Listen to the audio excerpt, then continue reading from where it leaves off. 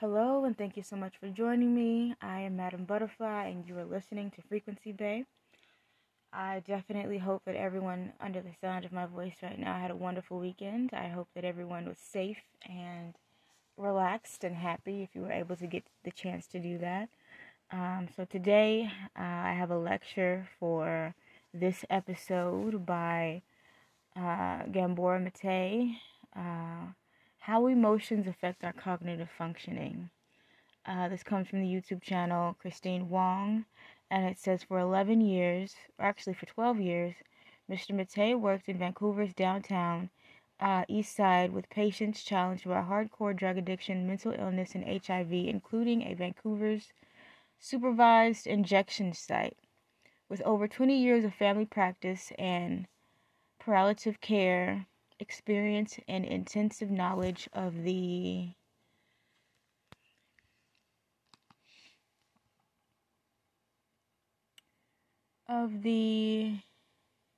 latest findings of leading edge research, Dr. Mate is a sought after speaker and teacher, regularly addressing health professionals, educators, and lay audiences throughout North America with a good understanding of how our cognitive capabilities can be impaired or affected.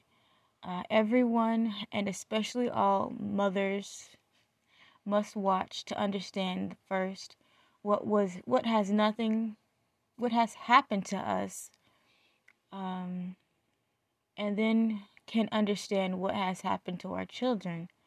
With this understanding, we can be more aware of our behaviors and challenges in our lives, and thereafter can decide if there is a need to seek intervention with the issues we have on hand and on our plate. So this should be pretty good. I'm definitely excited to dig into this today, because he's certainly one of my top favorite public speakers, book writers, all of the above, internet dads, the whole bit. Can you hear me at the back? Can you hear me at the back now? Yes? Okay, I'll assume that you can. What the introductions don't usually mention, and I actually used to be a high school teacher. I taught high school for 3 years in North Vancouver and decided that was way too stressful, so I went to medical school instead. I went to work in the downtown east side of Vancouver. I thought that would be a relief. So I know what many of you are up against. It was in 1994. Well, let me backtrack a bit. Today you're getting many speakers, maybe more speakers than I would think is helpful. That's up to you. That's up to you to decide. It's just that I think it takes the brain a while to acquire new information and to incorporate it. And to tell you the truth, with all respect to the wonderful organizers of this event, I'd much rather be talking for an hour and a half than for 45 minutes. Not out of the pleasure of hearing myself speak, although that is considerable, but because I just want the space to communicate. And one of the things that is less and less available in our society is space to communicate. Wow. He just said a mouthful there. Space to communicate. Wow. I love that. That's also happening to us as a culture. It's just impossible for a culture to adjust to the rapidity of change that's going on technologically. So that we don't have time to absorb, integrate, and process what's going on. And that's part of the problem that we're facing as healthcare givers, as educators, as health workers, as parents, and certainly as children growing up in this society.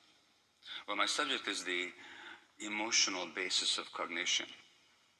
It was in 1994 that Antonio Damasio, a neuroscientist, published his book, Descartes' Error. And here's what he says.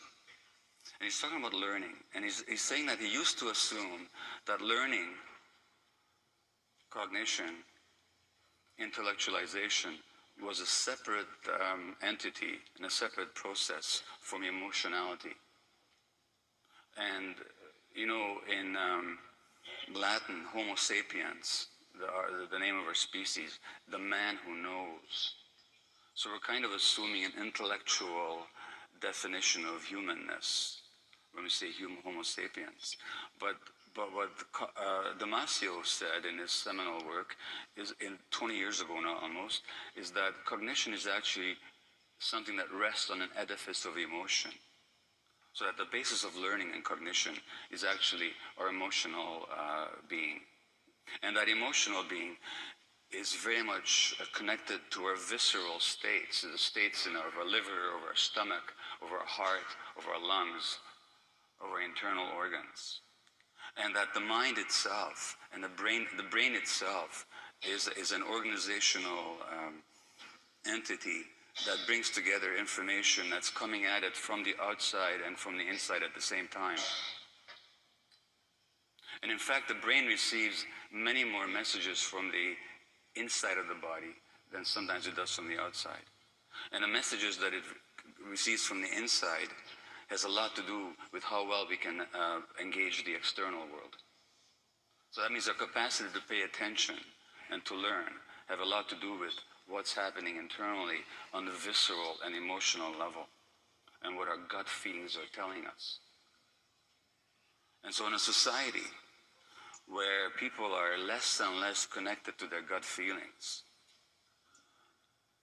there's less and less engagement with the realities of the external world. Even though we are externally focused in a less efficient manner because of that disconnect. And let me answer this question and ask for a show of hands. How many of you had the experience of having a strong gut feeling about something, ignoring it, and being sorry afterwards? Put your hand up if you've had that experience. Okay.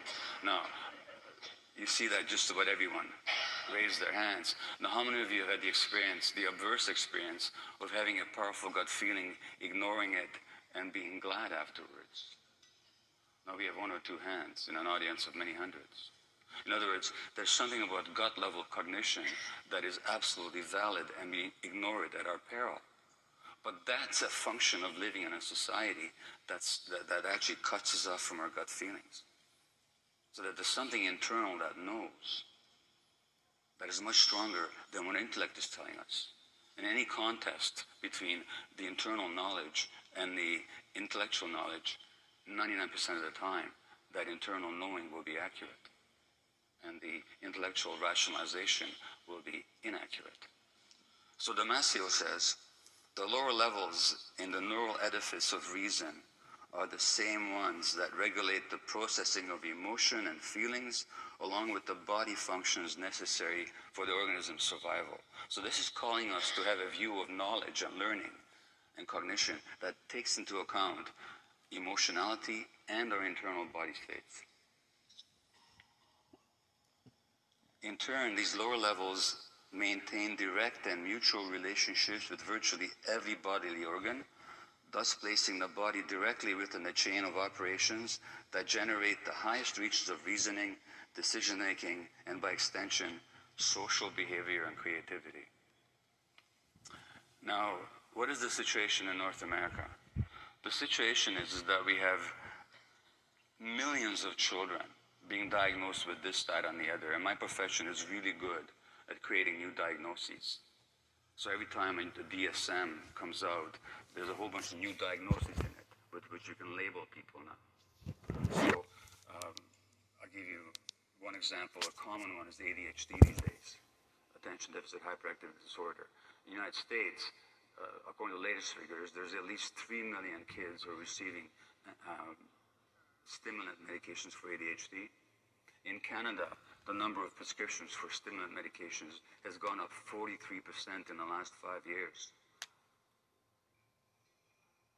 Let alone the hundreds of thousands of kids who are receiving antipsychotic medications. Not to control psychosis, which they don't have, but to control what? To control their behaviors. And we don't even know what the long-term effects are of antipsychotics on the developing human brain. The early indications are nothing positive. So what we've got here is a massive social experiment in the chemical control of children's brains, because we don't know what else to do. And so when children don't learn the way they do, the way we expect them to, and they don't behave the way we expect them to, we have two dominant responses. The one response is to medicalize it. Let's call it a medical name and let's medicate it. And by the way, as a physician, I'm not against medications. I've taken them, I've prescribed them. This is not a rant against medications. But I'm talking about the limitations of the medical approach, and I'm talking about the overwhelming domination of pharmacological approaches to childhood issues. So there's that response, the medical approach, and then there is the behavioral approach. And the behavioral approach says what's wrong here is the behavior itself. So let's fix and control the behavior. And that dominates psychology these days, behavioral approaches. So the problem is the behavior. So when a child is acting out, let's control the behavior. And parenting books will tell you, when the kid is doing this, the parent should do that.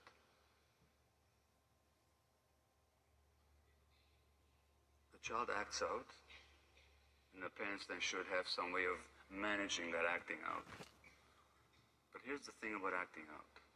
Look at the phrase itself. It's a good English phrase. It has a very specific meaning. We act out, and it doesn't mean that we're behaving badly. We act out when we don't have the language to say something in words. That's what acting out actually means. So in a game of charades, where you're not allowed to speak, you have to act out to deliver your message. If you landed in a country where nobody spoke your language, and you had to portray hunger, you have to act out. Kids are acting out all the time. And our response is to control the behavior. We respond to the form of the message rather than to the content of it. And then we wonder why it doesn't work. Now, in a Toronto school 3 years ago, I think it was 2 years ago, there was an 9-year-old boy who ended up in handcuffs because the cops were called. And what happened was that this kid had, I think, Asperger's, one of these diagnoses, which is involves poor social processing and poor impulse control, amongst other features. And this kid had been bullied, and he was very upset. He was screaming. I don't know what he was doing. The teachers, in their wisdom, decided that what he needed was to be isolated. And how often we do that to kids, we isolate them. Well, he was put in a room by himself, at which point he really freaked out. And neurophysiologically, he needed something very, very different. And I'll come to that later. But what they did is isolated him, at which point he started throwing things and I think destroying the furniture, and that's where they called the police. And the police handcuffed this 9-year-old. And the debate afterwards was, oh, was the police right to handcuff the kid? But that wasn't the right question. When you call the police, they're going to do what the police do, which is to restrain. That's what they're trained to do. The real question was, how come that well-meaning, and I assume well-educated teachers in a major school system had no understanding that what that child needed at that moment was emotional closeness with a nurturing adult to regulate his neurophysiology. That's what needed at that moment. And these incidents are not totally isolated. I mean, handcuffing. You got to turn something on?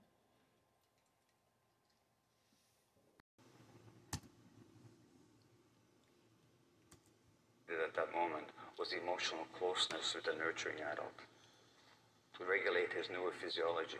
That's what needed at that moment. And these incidents are not totally isolated. I mean, handcuffing is isolated, but you know, it was in British Columbia here 8 or 9 years ago. There was a case of a hyperactive kid, and in an elementary school, the teacher dealt with it by taping his head to the bench, to his desk. This is how she learned to control his hyperactivity. Now, there's another way to understand all this, which is that these behaviors rest on an emotional edifice, and when the behaviors are not such as meet our standards or expectations and don't serve the child, we actually have to ask ourselves, what is happening for that child emotionally at that moment? Now, and let's face it, there's many, many more kids who are having behavior problems, impulse regulation problems, body regulation problems, emotional outbursts, difficulties learning. This is burgeoning in our society. But the question is why? Is it because some genetic disease is somehow mysteriously spreading in the population? Or something is happening in children's lives that is undermining their capacity to socially interact well, to pay heed, to pay attention, to be emotionally regulated, to have impulse regulation, to be able to regulate their stresses. Now the prefrontal cortex, you've been hearing about the brain today, I'm sure, and the prefrontal cortex has 9 very important functions. It regulates the body itself, the prefrontal cortex being the mammalian cortex, the one that's latest to develop, evolutionary speaking. And it really is what distinguishes us from other animals. It regulates the body. It regulates attuned communication with others. It is responsible for emotional balance. It allows us response flexibility. So response flexibility means that if you say something to me that might upset me, then instead of reacting by screaming back at you, I can actually say, oh, okay, what's happening for you that you said that to me, and do I really have to take it personally? Then I can respond rather than react. Providing insight, providing empathy, the modulation of fear, so that when something happens, then the fear circuits in the brain start taking over. Something in the prefrontal cortex will override that fear circuit, saying, okay, calm down, you can actually handle this. Intuition and morality.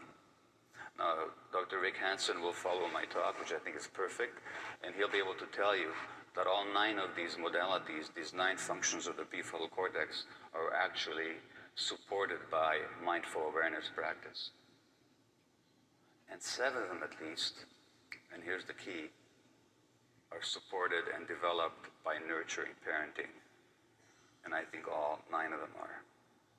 Because what we're actually coming down to in our society, and the reason that so many children are having so many problems is for no other cause but that the parenting environment has become so stressed so that parents are no longer able to provide their children with the environment that these functions and the prefrontal circuits that serve these functions can develop properly. That's why the epidemic. It's not bad parenting. It's not the drinking water. It's not some genetic disease that's spreading. What's going on is that the conditions for healthy brain development of the prefrontal cortex are less and less available for children. Let me turn now to an article that appeared in the journal Pediatrics, which is the official journal of the American Pediatric Association. And this article appeared in February 2012. And it summed up very nicely the accumulated knowledge of the past several decades. And the article is from the Harvard Center on the Developing Child. They say, growing scientific evidence demonstrates that social and physical environments that threaten human development because of scarcity, stress, and I stress the word stress here, or instability can lead to short-term physiologic and psychological adjustments that are necessary for immediate survival and adaptation, but which may come at a significant cost to long-term outcomes in learning, behavior, health, and longevity. In other words, the things that young human beings have to develop as adaptive mechanisms to survive early stress will help them endure that early stress, but in the long term will interfere with health and learning, adaptation, social relationships, and even longevity. Now, I was very glad to see that article appear because when I was diagnosed myself with ADHD back in my mid-1950s, sorry, not mid-1950s, in my mid-50s. I'm not that old.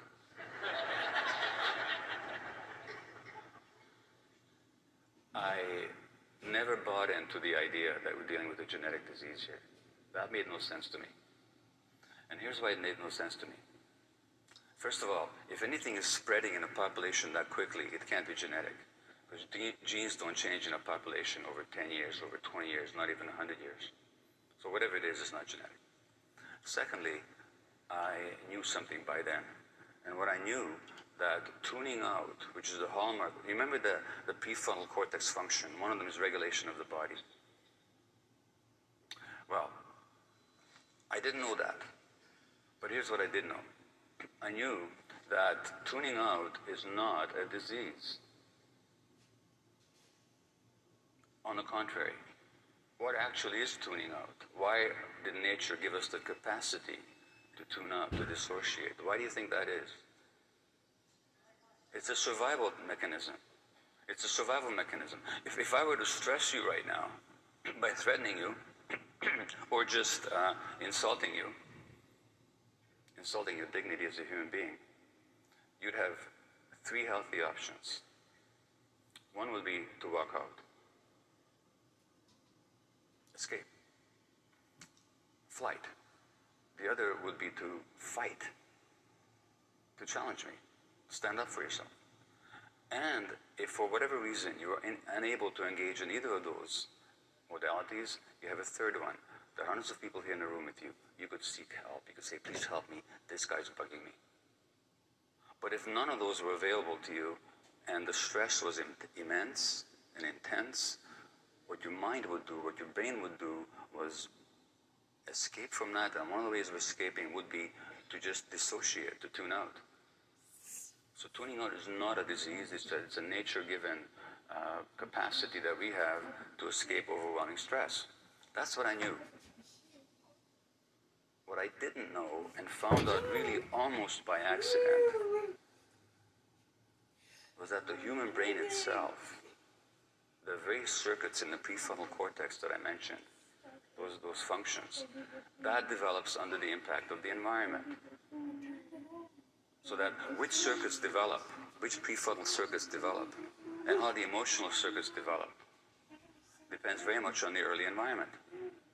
And the example is that of vision. If you don't see light for 5 years after birth, it doesn't matter how good your eyes are, how good your genes are, you'll be blind for the rest of your life because it takes light waves to promote the development of the visual circuits. It's that simple.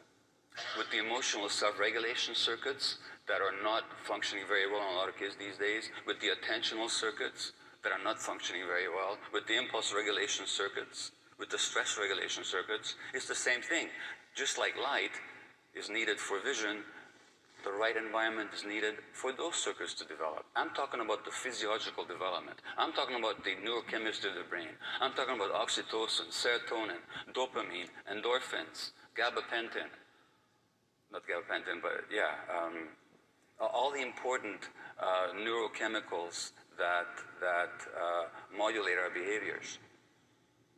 The quantities of them, their interaction, the circuits that modulate them, they depend on the environment for their development.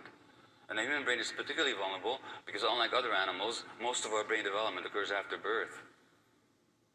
Not before, but also before. So we also know that already what happens in pregnancy has significant impact on the developing brain of the child. So the more stressed women are, the more likely the kids are going to be affected. So if you're looking at the preponderance of autism and all kinds of other childhood conditions, what are we looking at? We're looking at the impact of stress on the parenting environment, including on pregnant women. A study after 9/11 looked at the stress hormone levels of 1-year-old infants whose mothers had suffered post-traumatic stress disorder as a result of 9/11 during pregnancy. And these children at 1 year of age had abnormal stress hormone levels, which means that their stress regulation circuitry had been negatively affected by their mother's stress during pregnancy, which means they're more prone for addictions and behavioral problems, by the way, and learning difficulties. Because too much cortisol, the stress hormone, interferes with learning and actually shrinks the hippocampus, which is the part of the brain responsible for retaining memory. And one could speak to you for at least an hour, and really a day, just on the effects of prenatal stress. Then there was a study out of UBC here, either last year or the year before. I think it's last year, 2012. They looked at the genetic functioning. We have this whole idea that genes regulate things and that genetics control things. They do not. Genes are turned on and off by the environment. That study is called epigenetics. Epigenetics is how genes are regulated by the environment. So that both in human studies and animal studies, we know that even if people have certain genes that might predispose them to addictions, if they're brought up in nurturing environments, those genes are turned off. So this UBC study looked at 150 genes in teenagers, the expression, which is the activity of the genes. 120 of them had been affected by stress on the mother in the first 2 years of life. 30 had been affected by stress on the father in the preschool years.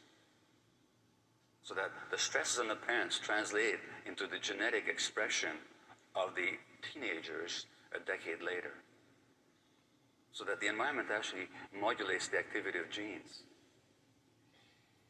And to return to this Harvard article then, I can't give you all the information on brain development and the environment, but they summarize it very nicely in this article. And they write, the architecture of the brain is constructed through an ongoing process that begins before birth, continues into adulthood, and establishes either a sturdy or a fragile foundation for all the health, learning and behavior that follow. And then they say, the interaction of genes and experiences literally shapes the circuitry of the developing brain and is critically influenced by the mutual responsiveness of adult-child relationships, particularly in early childhood years. So the key issue is the mutual responsiveness of adult-child relationships. So that is a spectrum. On the one hand, you can have the calm, non-depressed, emotionally present, attuned parent. And on the other, you can have the parent who abuses the child, traumatizes the child. Now, in the downtown east side of Vancouver, over a 12-year period, I did not have a single female patient who had not been sexually abused as a child. So the people that our government is jailing in large numbers are people that have been traumatized as children. That's just the society that we live in. In between that calm, attuned, non-stress parenting environment, which incidentally is what people offer themselves when they practice mindful awareness modalities, as Dr. Hanson will tell you. They're giving themselves that attuned, quiet attention. That's why it works. In between that and the extreme of parents who actually act their own trauma out on their children by traumatizing them, there's a whole range. And in our society, that range is increasingly moving towards stress. Because parents no longer have the support they used to have, they no longer have the extended family, clan, tribe, village. There was an article out of Notre Dame University a couple of years ago. They looked at the optimal parenting environment, and it was the hunter-gatherer tribe. Because in the hunter-gatherer tribe, parents were present physically, multiple adults of multiple generations were connecting emotionally with kids, the parents were always with the kids, and so on and so forth. Now, most parents, this has nothing to do with bad parenting. It has to do with stress parenting. The studies, again, are very clear. When parents are stressed, they're less able to attune to their kids. The less able to attune to their kids, the more likely their children's brain will not develop optimally. And that's what the educators you're up against these days. Now,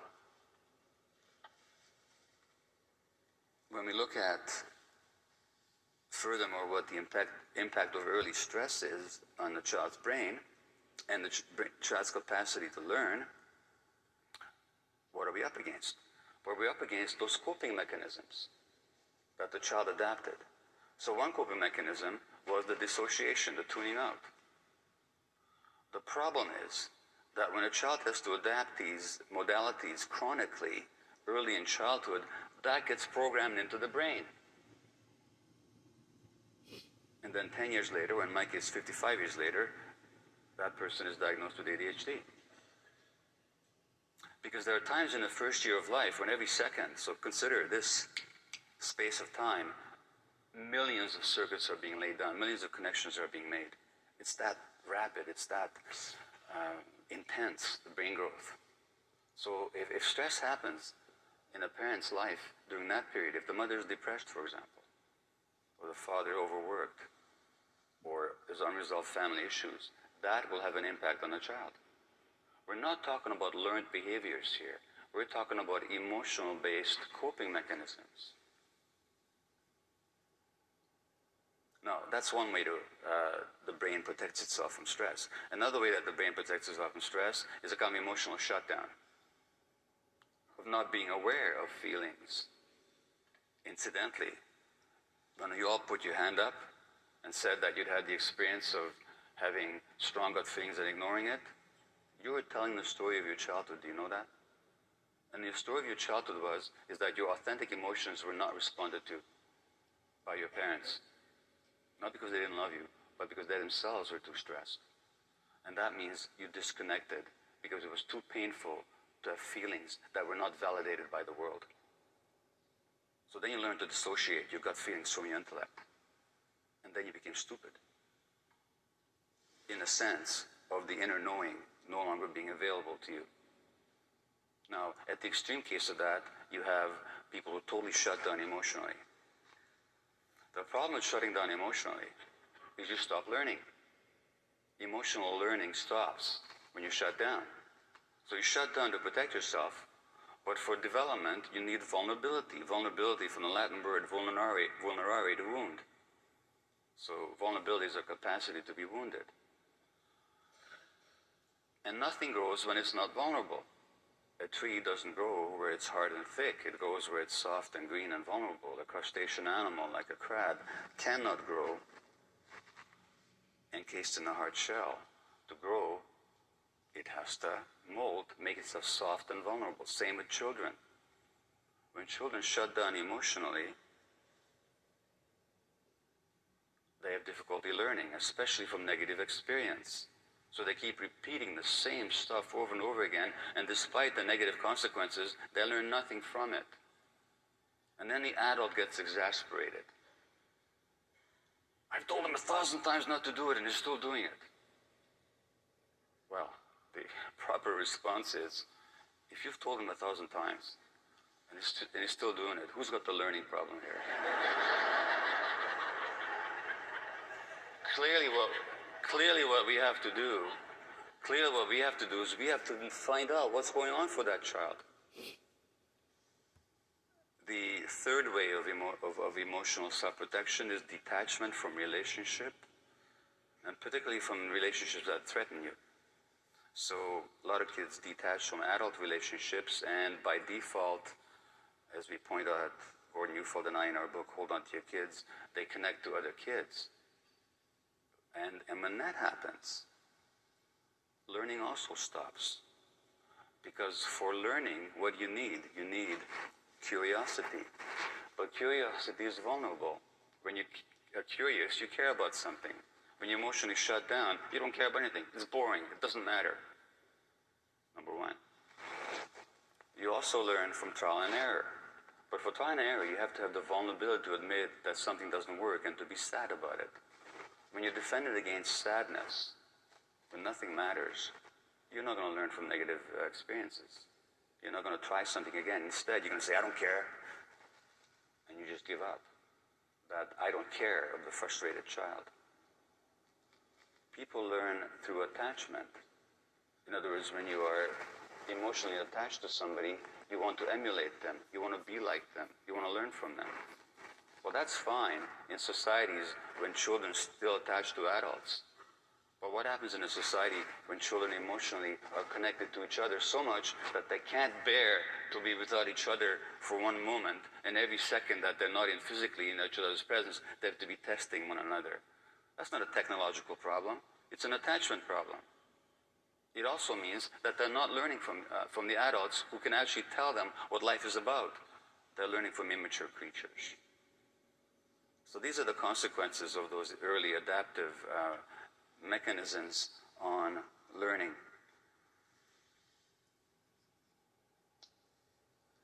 So, I'll need to be summing this up very, very soon.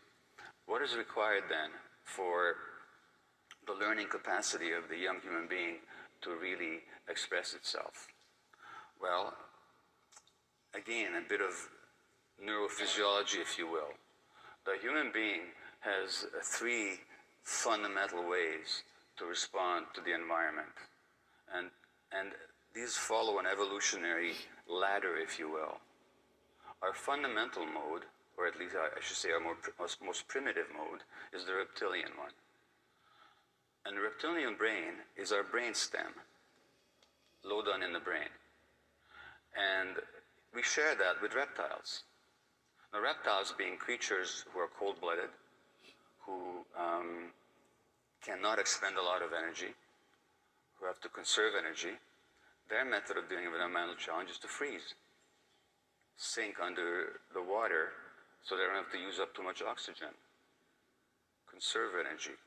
And that's the function of certain brain circuits, which when activated will put us into a freeze mode. That's fine for the reptile. It can be deadly for the human being, and it certainly interferes with learning. The second mode is the mammalian flight or fight response, which happens higher up in the brain, and it activates the sympathetic nervous system, allowing the so-called flight or fight response, which involves adrenaline and cortisol, the stress hormones, which give us more sugar, so we have more energy, which increase our heart rate, so we have more blood pumping to our brain and our muscles and so on. That's all fine. But the problem is that these are both defensive modes. And the human organism can be in defensive mode or growth mode, learning mode, but not both at the same time. So that the mode in which we're in a learning phase, when I'm paying attention to another person, where I'm listening to the message that they're delivering, when my middle ear muscles are activated in such a way as to take in verbal information, when my head turns towards you so I can observe your face and respond to your facial expressions, when I'm taking in and responding to the prosody, the modulation of your voice, that's yet another brain circuit. That's yet another brain circuit. And it activates a totally different set of nerves in a different part of the nervous system. And that's called the social engagement mode. And the nerves that regulate our social engagement behavior are very much connected to the nerves that carry information from our viscera, from our internal organs, and the nerves that at the same time regulate our breathing, our breath,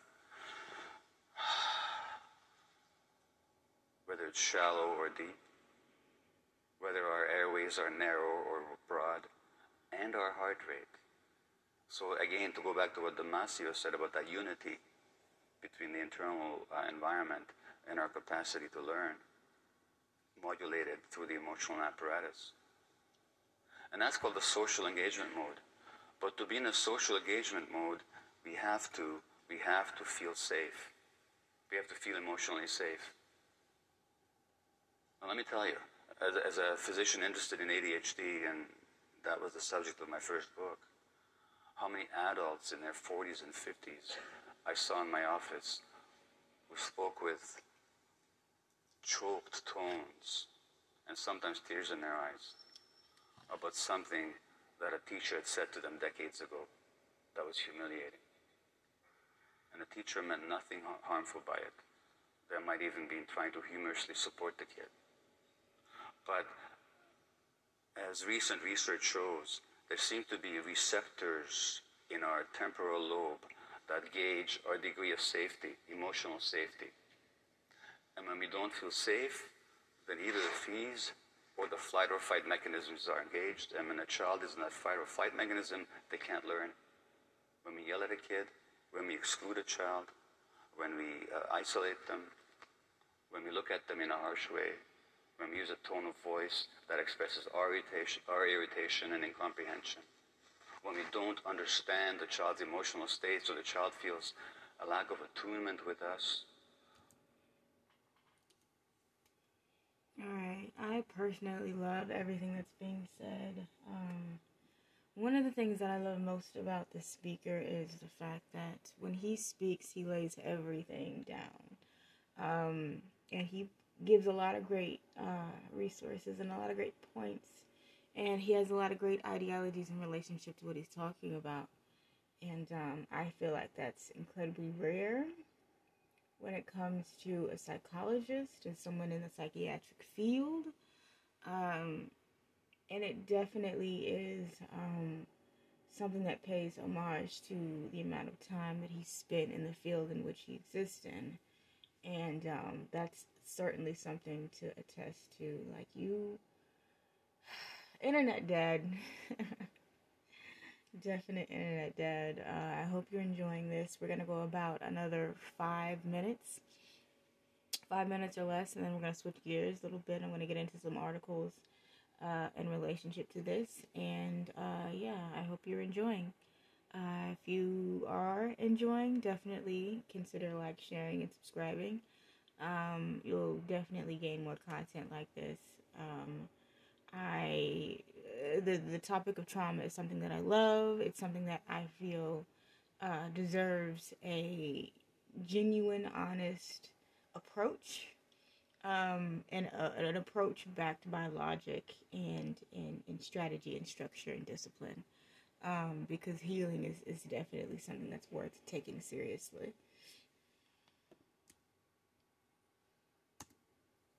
We're actually triggering their defensive states. Now, one of the things that mindfulness practice will do, such as we teach kids, is to actually help them regulate their internal states. But surely, as long as they're immature, and given that they're so connected to adults, and children are necessarily dependent on the environment because they're not independent, they're not mature, as long as that's the case, and incidentally, this is the truth for a lifetime, that their emotional states, their visceral states, the heart and lungs, the receptivity of their nerves, their sense of safety depends purely on the environment, and largely on the environment. So it's up to us then to provide that emotional safety for them. And that's much more important than the academic learning we're trying to convey. Not that that isn't important, but without that emotional basis to it, it just will not penetrate. So Dr. Stephen Porges, who's done a lot of the work on the neurophysiology that I've conveyed to you some of, he says in an interview, when fear is removed, it's empowering. If your nervous system is safe, you can do lots of interesting things. When your nervous system detects risk and fear, you can't even sit in your room without being hyper-vigilant. And that depends very much on our internal perception of safety.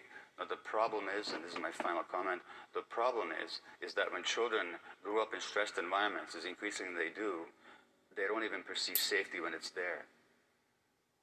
They mistake safety for lack of safety, and unfortunately sometimes they mistake lack of safety for safety. And these are the kids who get into trouble. And so that our job as educators, as healthcare givers, as psychologists, as parents, as anybody that has anything to do whatsoever with children, is primarily and first of all to forget about not to forget about them, but to prioritize. And the first priority has to be the absolute emotional security of our children. Thank you.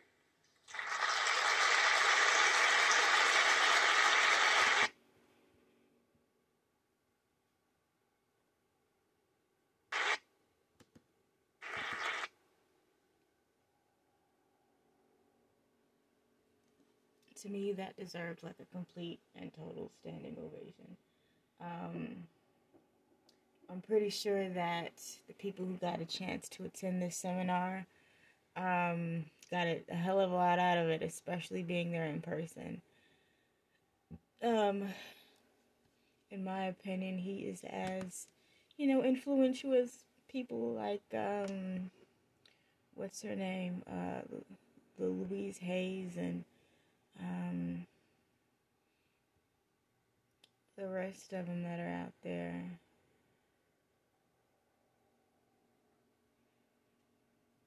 So I'm going to switch gears and hop into the first article.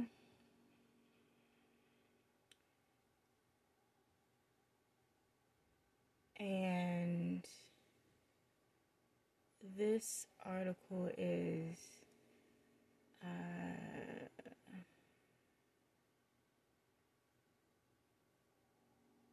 how does goal cognition influence behavior? After that, we're going to look into how to fall back asleep after a late night wake up. And then we'll end with, are you a wounded healer? Actually, you know what? Scratch that. We're going to end with how to create a beautiful adulthood for yourself. I'm definitely hoping, use my words. I'm hoping that you're enjoying the information that you're hearing today. We've got a lot more that comes from. All right, loves, definitely stay tuned.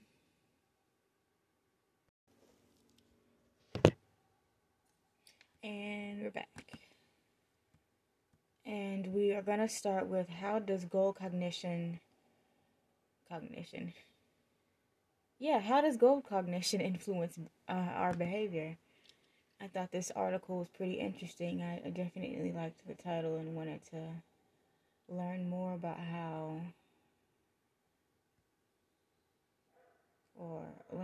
this perspective, rather. And this is about a 1-minute read by Nicole Hilbig, and it was published on January 3rd. Alright, let's get into it. A study revealed that observing others might not only trigger expressions of the same behavior, but also the adoption of the goal that the person pursues with their behavior. Wow. That's a lot coming out the gate. This process is called goal cognition. 1, it triggers goal-directed behavior that is highly flexible and persistent. We adjust behavior to reach the goal to given opportunities and circumstances. 2, achieved goals tend to influence our behavior over a period of time. When activated, it directs attention and behavior to the pursuit of the goal until it is replaced by other competing goals. 3, goal-directed behavior can automatically outside of our awareness can occur automatically outside of our awareness. I was like, wait, what happened? And without recurring additional cognitive resources. Goodness. Goal cognition would be powerful because it unfolds automatically and results in flexible and persistent goal pursuits. However, it is also vulnerable.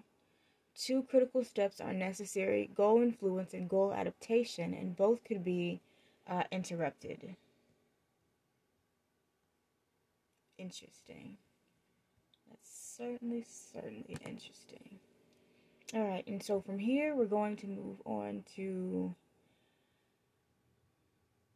the second article, which is how to fall back asleep after a late night wake up, which is definitely normal, happens all the time to the best of us. Can certainly say that it's happened to me on more than one occasion. I personally get pretty bad insomnia anytime that my monthly rolls around. So this was an article by Jamie Scanzizer. Jeez, didn't mean to butcher that. Published January 28th, 2022. Look, we've all been there. You wake up in the middle of the night, and no matter what you do, you cannot fall back asleep. You've counted enough sleep. You counted enough sheep to fill a football field, and still you're tossing around with the covers. Ugh, the worst feeling in the world. Rather than lying in stillness, or worse, grabbing your phone and scrolling through social media, take a bath and follow this advice from a behavioral sleep doctor. Definitely gotta love those sleep doctors. On the Mind Body Green podcast, she discusses how to quickly fall back asleep after a late night wake up and what you can do to sleep through the night.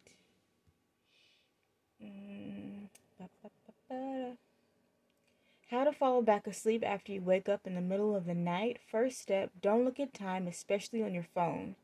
I really argue that the clock is just going to make it worse for most people.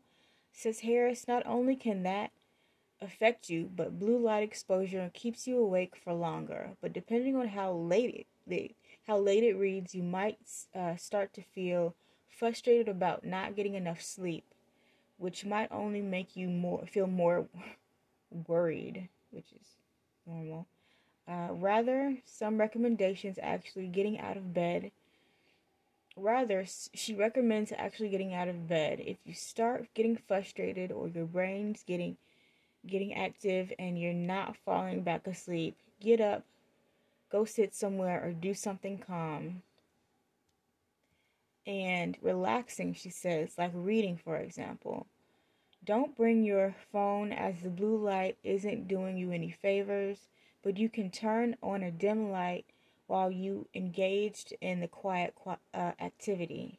Here's the thing though, the activity isn't itself might make you sleepy. It just might you just might want to pass time, says Harris. You may think that the point of the activity is to lull you back to sleep, but that's actually a misnomer.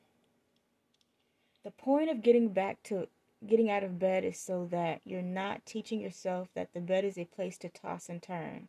Interesting, explains Harris. Read, the more you lie in bed and try to force yourself to fall back asleep, the more you find you may associate your bed with that lack of rest. The bed becomes more about the more about that actual more about that than actual sleep. Harris adds. So sitting on the couch and reading is great, but don't try to force the sleepiness to happen. You're using it as a placeholder, and then get back in bed only when you're sleepy again. How to prevent those wake ups? If you do wake up in the middle of the night, actually getting out of bed may pay off in the long run. But Harris has a couple strategies to prevent those 2 a.m. wake ups in the first place. One of those strategies, going to bed later. Yes, really, it's weird, but if you have trouble falling asleep or even with early morning wake up, uh, it'll it'll have you go to bed later, she says. It's the same logic as above. If you don't fall asleep lying in bed and trying to force it to can actually make matters worse. I'd rather you go to sleep I'd rather you go to sleep when you're really sleepy so that you feel more confident in your ability to sleep, she notes. Not only will you be likely to be able to fall asleep faster, but chances are you'll have fewer wake-ups too. But if you need a little extra support to make your eyes feel heavy, experts have a few favorite natural sleep aids and bedtime routines to try as you wind down. The takeaway. Waking up in the middle of the night can be frustrating, but don't put too much pressure on yourself to fall asleep instantly. That might only exaggerate the issue. As Harris tells all of her clients who struggle to fall asleep or who struggle with sleep, if I don't sleep well tonight, I'll sleep well tomorrow, and if not tomorrow, definitely by the third day. It's really good information. And so we will end with the last article and one more interview, or lecture rather, I'm sorry. It's podcast time. How to create a beautiful adulthood for yourself.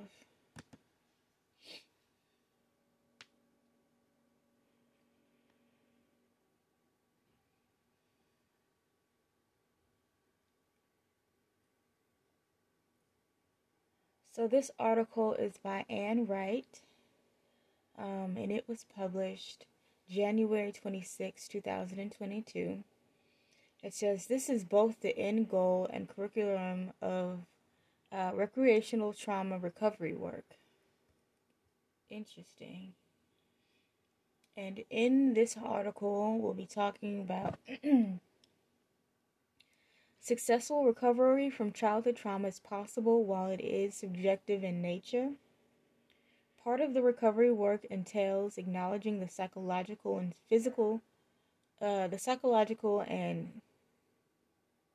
sociological trauma impacts that may still be playing out in one's life. Another key aspect of recovery involves matching your insides to your outsides. Absolutely. All right, let's get started. Building a beautiful adulthood is both the end goal and curriculum of recreational trauma recovery work, but it doesn't begin with the healing work. It's done. It doesn't begin when the healing work is done. It actually happens as we're doing the healing work to face and grieve the past. Throughout our attempts to develop the skills to meet our development gaps, we missed and intricately connected to our attempt to seek out and be influenced by repetitive relational experiences and so forth. Building a beautiful Building a beautiful adulthood is not the last step. It's woven into every step along the way. Building a beautiful adulthood for yourself is the second chance you give yourself after a less than ideal, powerless childhood. But what does it mean to give yourself the best adulthood possible? In my personal and professional experience, this means as much as possible matching your insides to your outside world. Giving yourself a beautiful adulthood also means, in my personal and professional experience, not only identifying what you hunger for on the inside, but also working through psychological and sociological trauma impacts that may consciously or unconsciously be ruling you and leading to a disconnect between what you hunger for on the inside and what exists on the outside. Such trauma impacts may include maladaptive beliefs and behaviors, addictions, compulsions, chronic self and or other criticisms, a dysregulated nervous system, hyper and or hyper-aroused, attachment wounds, disorganized, anxious, or attachment, avoidant attachment patterns, and so much more. So as you move through relational trauma recovery work, the task is to help better understand what you long for and hunger for, and also to help you cultivate more choice and develop more agency so that you can be responsive rather than reactive in your life. I love that. Responsive and not reactive.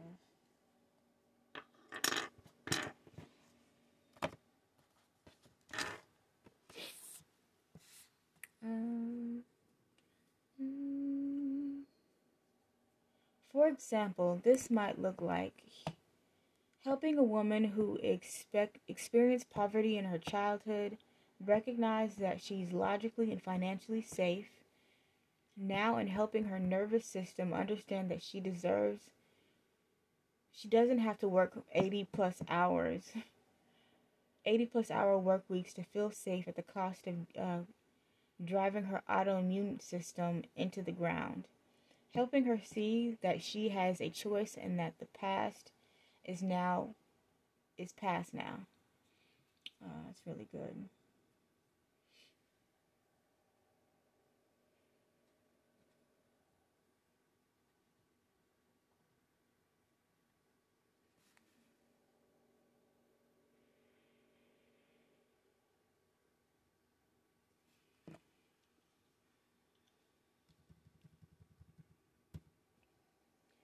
Helping a young man who grew up in a family and church community that decries homosexuality to feel psychologically and logically empowered through enough to own his own sexuality and to actively seek out a community that can validate and honor who he truly is, helping him to understand, assert, and live out who he truly is despite the introjects he may have absorbed. Helping a young person understand that unlike what their family molded for them, healthy, functional relationships are possible, and helping them develop more rooted in reality beliefs in dating, conflict resolution, and intimacy, helping re-educate and relearn functional relationship principles.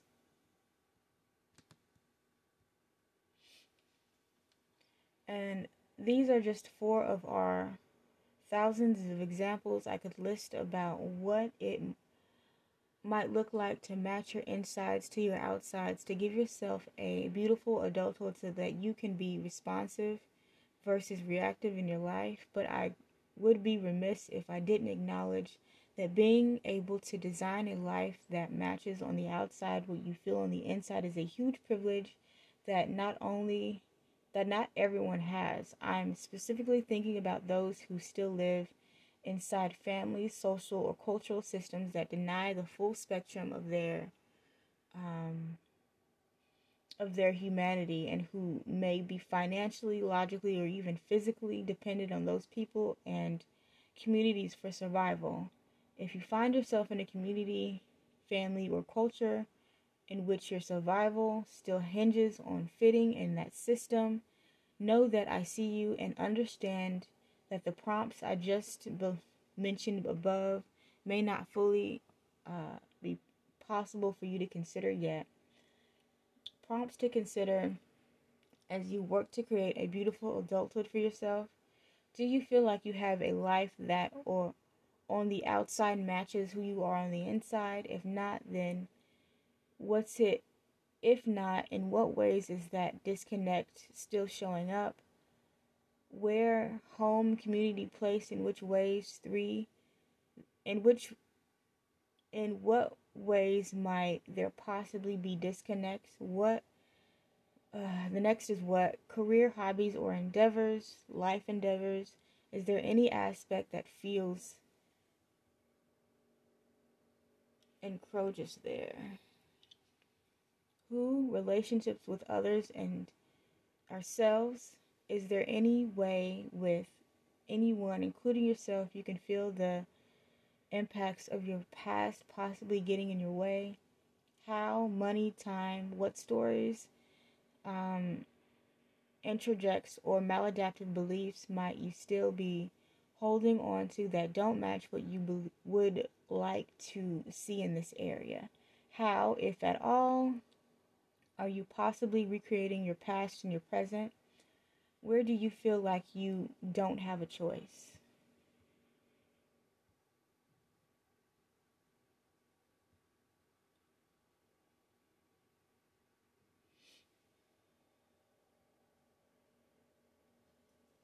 So going over the where, what, who, how again. Where, home, community, place, in what ways might there possibly be disconnects? What, career, hobbies, life endeavors, is there any aspect that feels incredulous here? Who, relationships with others and yourself, is there any way with anyone, including yourself, you can feel the impact of your past possibly getting in your way? How, money, time, what stories, introductions, or maladaptive beliefs might you still be holding on to that don't match what you would like to see in this area? I hope these prompts feel helpful to you. Sit with them, but know that there are dozens of other questions to consider when you're doing this work. Absolutely. All right, so that'll be it for today. I think I'm gonna play one more lecture and then call it a day. Thank you so much for listening. If you've decided to hang with me up until now, it is always appreciated. 110%. Shout out to my real ride or dies. You know who you are. And we're going to end with a lecture, or an interview rather, on feeling safe in your own body, because that is something that's also very, very important.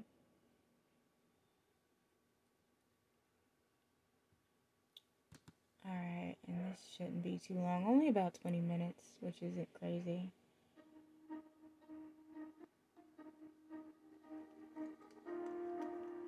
Alright.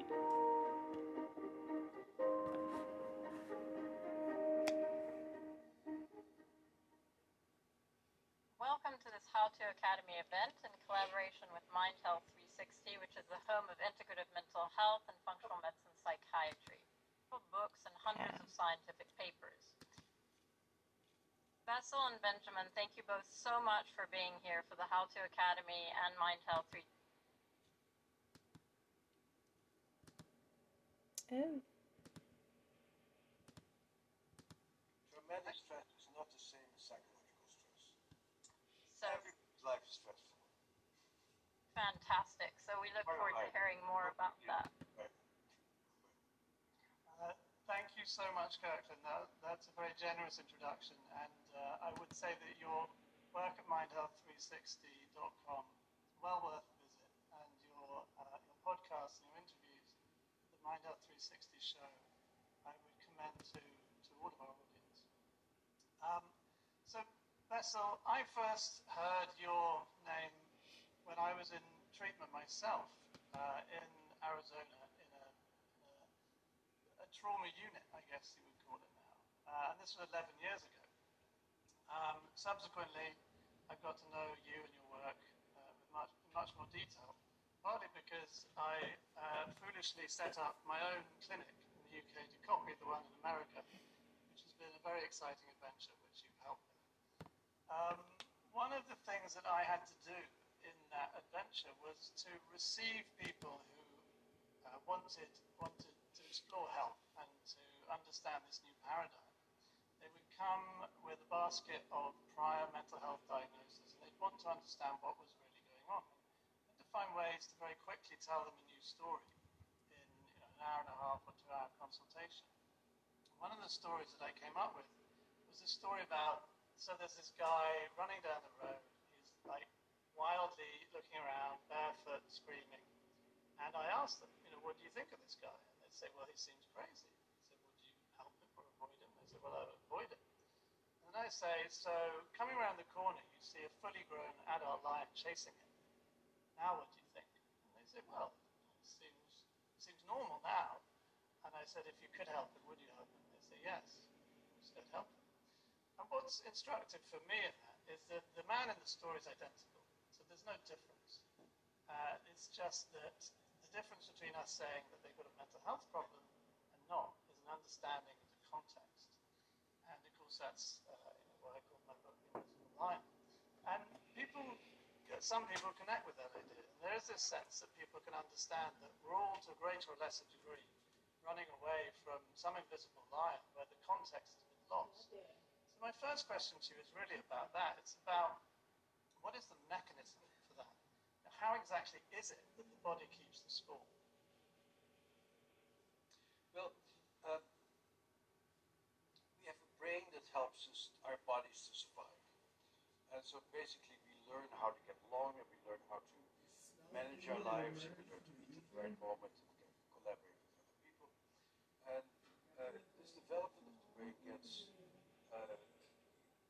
really thrown off when something happens and you're at a complete loss about what to do. And what causes you to be in a complete loss is usually a state of terror, of like, oh my God, and your whole system collapses. And if you raise babies, you see it happen all the time. Little kids have terrible events all the time. You see kids being in extreme distress. And if you're a cool parent, you pick up the kid, and you rock them, and you sing songs to them, and you feed them. And before too long, the kid is calm again. so the natural way in which people learn to regulate themselves is through each other. But if there's nobody there for you, and particularly if the source of your extreme distress is the very person who's supposed to be there for you, then it really starts affecting the growth and development of not only your brain, but also your personhood. And you start, at the center of the brain, the limbic system, as a neuroscientist, know that nobody talks about it much anymore. But there's a neuroscientist at NYU called Rodolfo Linus who really mapped this out and said, in the middle of our brain is a map of the brain. And the map of the brain is a predictive organ. And that if I did a TV show and I start doing weird stuff, that sooner or later somebody's going to cut off the camera. Or if I start yelling at Benjamin, sooner or later Benjamin is going to yell back at me. And so I would recommend Calmigo if you have anxiety because it is very effective and I love using it. I was waiting at the finish line in 2013 when I witnessed both bombs explode before me. And at the time, our children were very young. So when I got home from Massachusetts, I had a 2-year-old to run after and a 6-month-old that I was still nursing, and I was taking care of everybody, and I failed to take care of myself. The way that anxiety affects me most is I hold my breath. This device helps me to start breathing again and taking deep breaths, ground myself, and soon I start to feel better. The Calmigo really helps me in the middle of the night. Oftentimes wake up from a nightmare that I don't even remember, but I'm having anxiety or a panic attack like symptoms. And so it's something I can just easily grab and use, and usually I fall asleep while I'm using it. I love that it's easy to use, it's small, it's convenient to take with you, and I absolutely love that it's safe for children to use as well. I carry it every day with me. I have a little bag and I have all my tools in there, and this one lives in there too. I write and share my story on a blog called Still Blooming Me, where I share natural PTSD resources that have helped me heal. I would recommend Calmigo if you have anxiety because it is very effective and I love using it.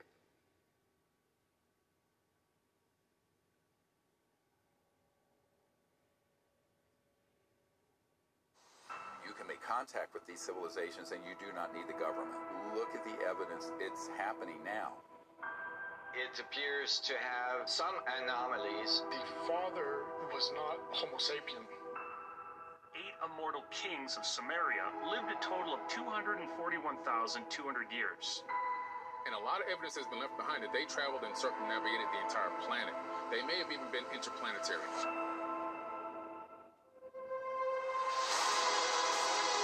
Space-time is an energy that connects everything. Atlantis was not about pyramids, it was about the temple within. The field is a bridge between us and the world around us, between our inner and our outer worlds.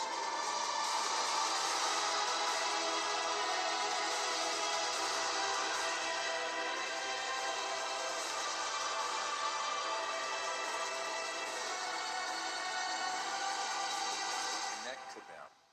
Become one with them.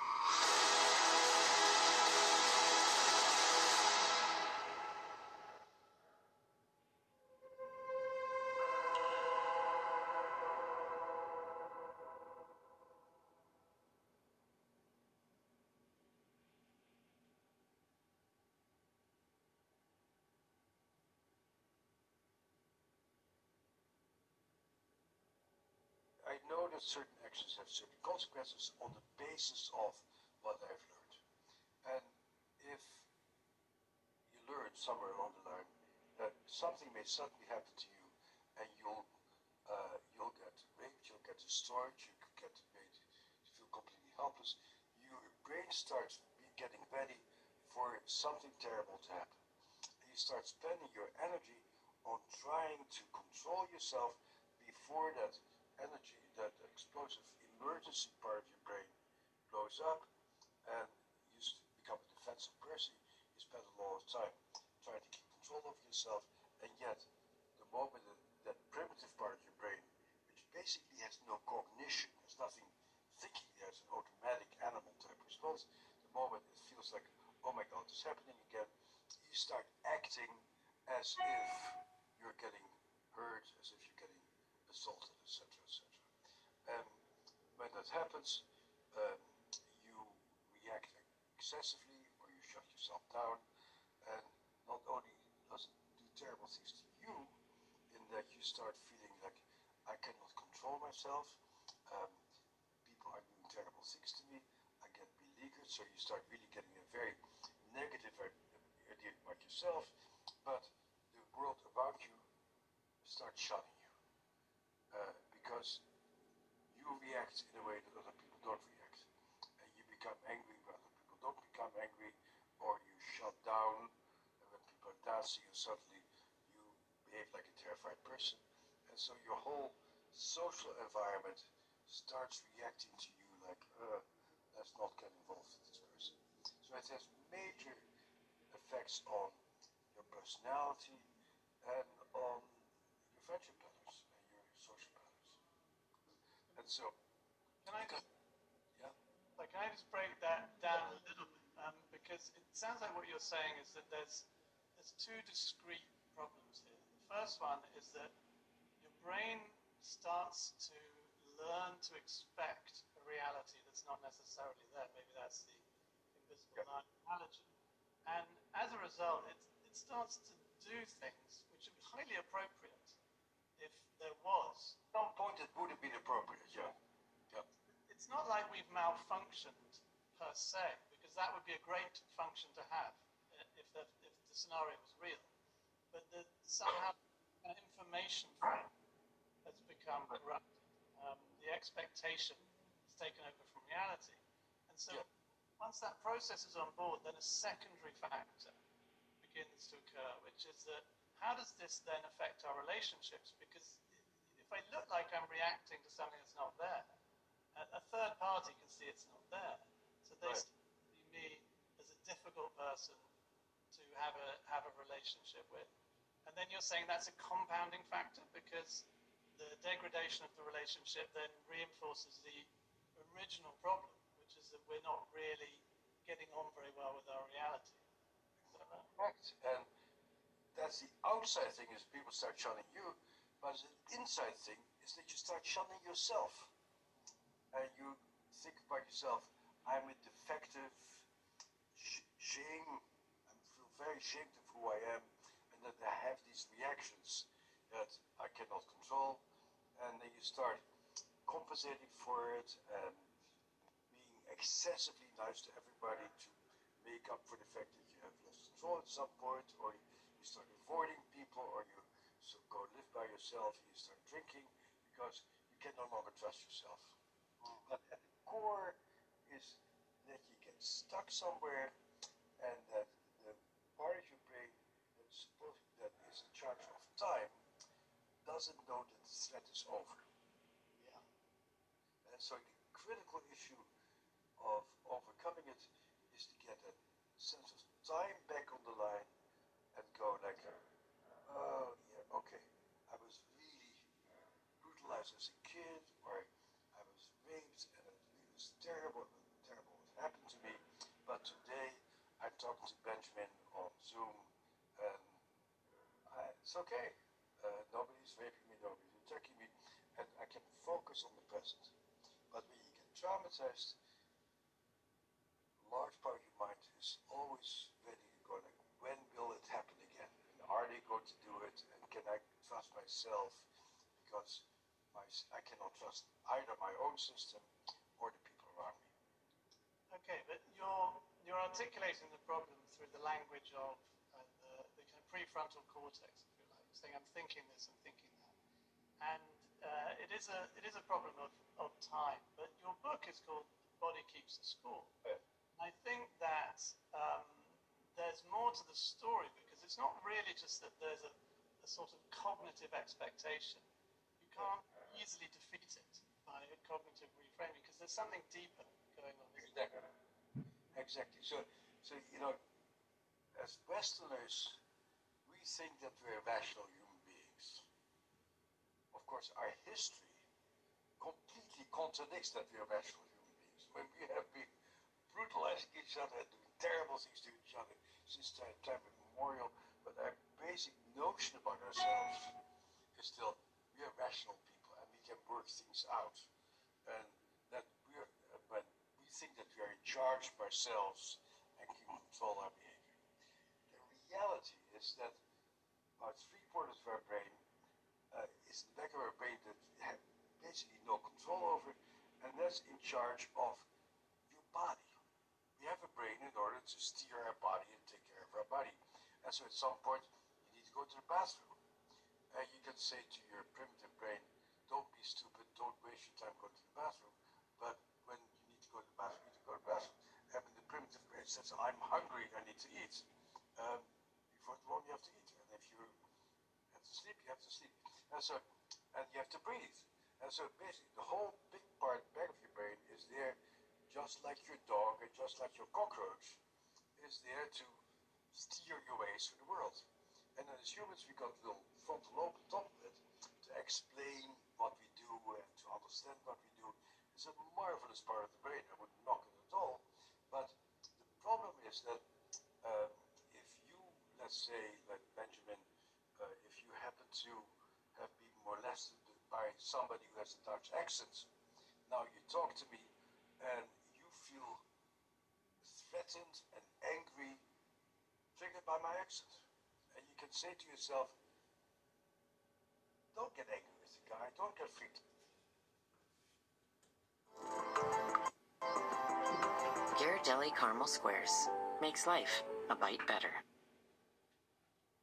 Freaked out by him because he's a reasonable guy with a funny accent.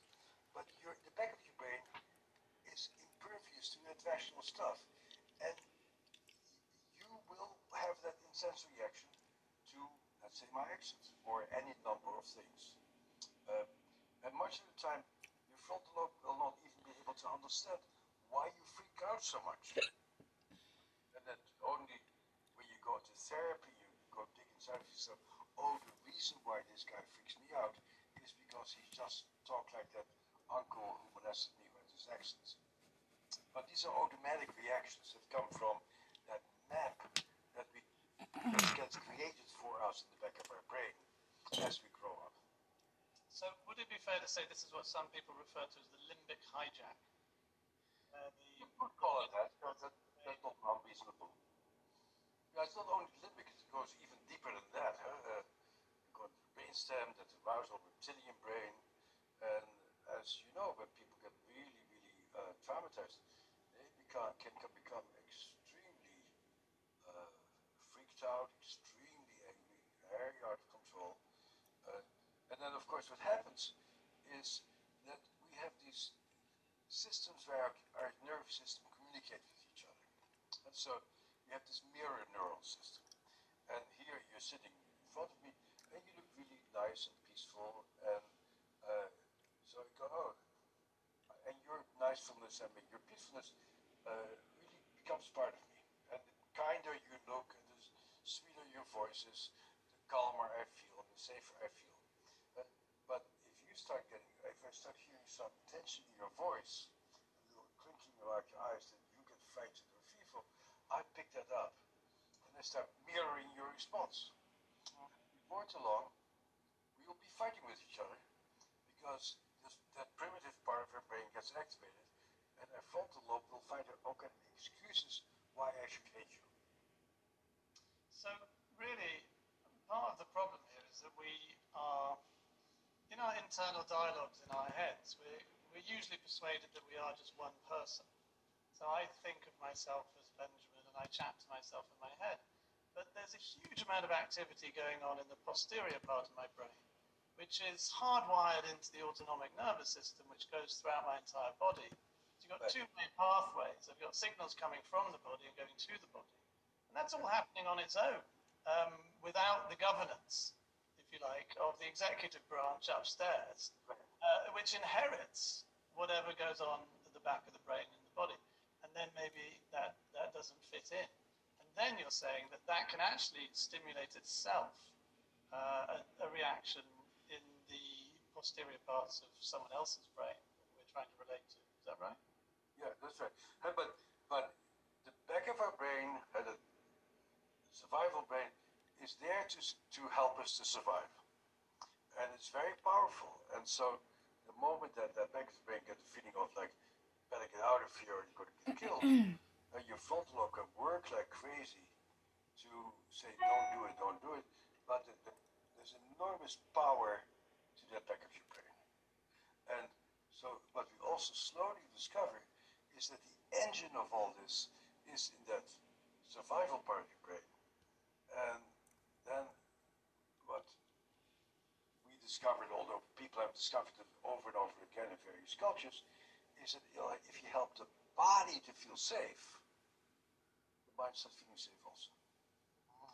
And I had my great lesson about that in South Africa when I hang out with Bishop Tutu for a while. And that country was about to explode, and the Tutu, Mandela, all those people, they knew like we're going to be born in a country like India that's going to explode the moment it's all over. And so Tutu and the other guys, Tutu more than anybody else, took it upon himself to try to help people to feel calm and not live by the trauma. And I saw Tutu at work, and it was spectacular. Okay, ladies and gentlemen, thank you so much for listening with me up until now. So we're gonna go for about another minute, and we'll be finished with this podcast today. I thank you so much for hanging out with me up until now. I hope you were able to learn something new and that you were able to find some really great information. Maybe take some notes and carry it on with you in your personal life. I definitely am finding some really great information personally, and this has been a really great episode filled with a bunch of wonderful information. We're gonna get back into it, and pretty soon I'll be making a couple announcements, and we'll be done for the day. So thank you so much. I hope everyone has a fabulous and amazing week. I think this is like the last couple days of January, and we'll be smooth into the first week of February. Black History Month is going to be exciting. I'll probably try to keep it pretty Black-centered during Black History Month, just for the first 3 or 4 weeks, or 3 weeks rather, because there's only a few weeks of February that's available, but I'm definitely interested in keeping it Black and keeping it proud. So yeah, let's get back into this wonderful interview, or exchange rather. This exchange, this back and forth. He sang with people, he danced with people, he moved with people, he prayed with people, and just having these people's bodies move together gave me that feeling of safety and containment. There's nothing cognitive about it, but there was a sense of synchrony and safety and pleasure that came through rhythms and movements. And what to me has been interesting is that when you travel around the world, is that people around the world most people have traditions, and in response to terrible events, people move, sing, and hold each other. But that somehow disappeared in Northern Europe, except during a national tragedy. You get together in your cathedrals and you sing, "Oh God, our help in ages last," and when you sing together, you start feeling calm again. But psychotherapy has never really bought into that.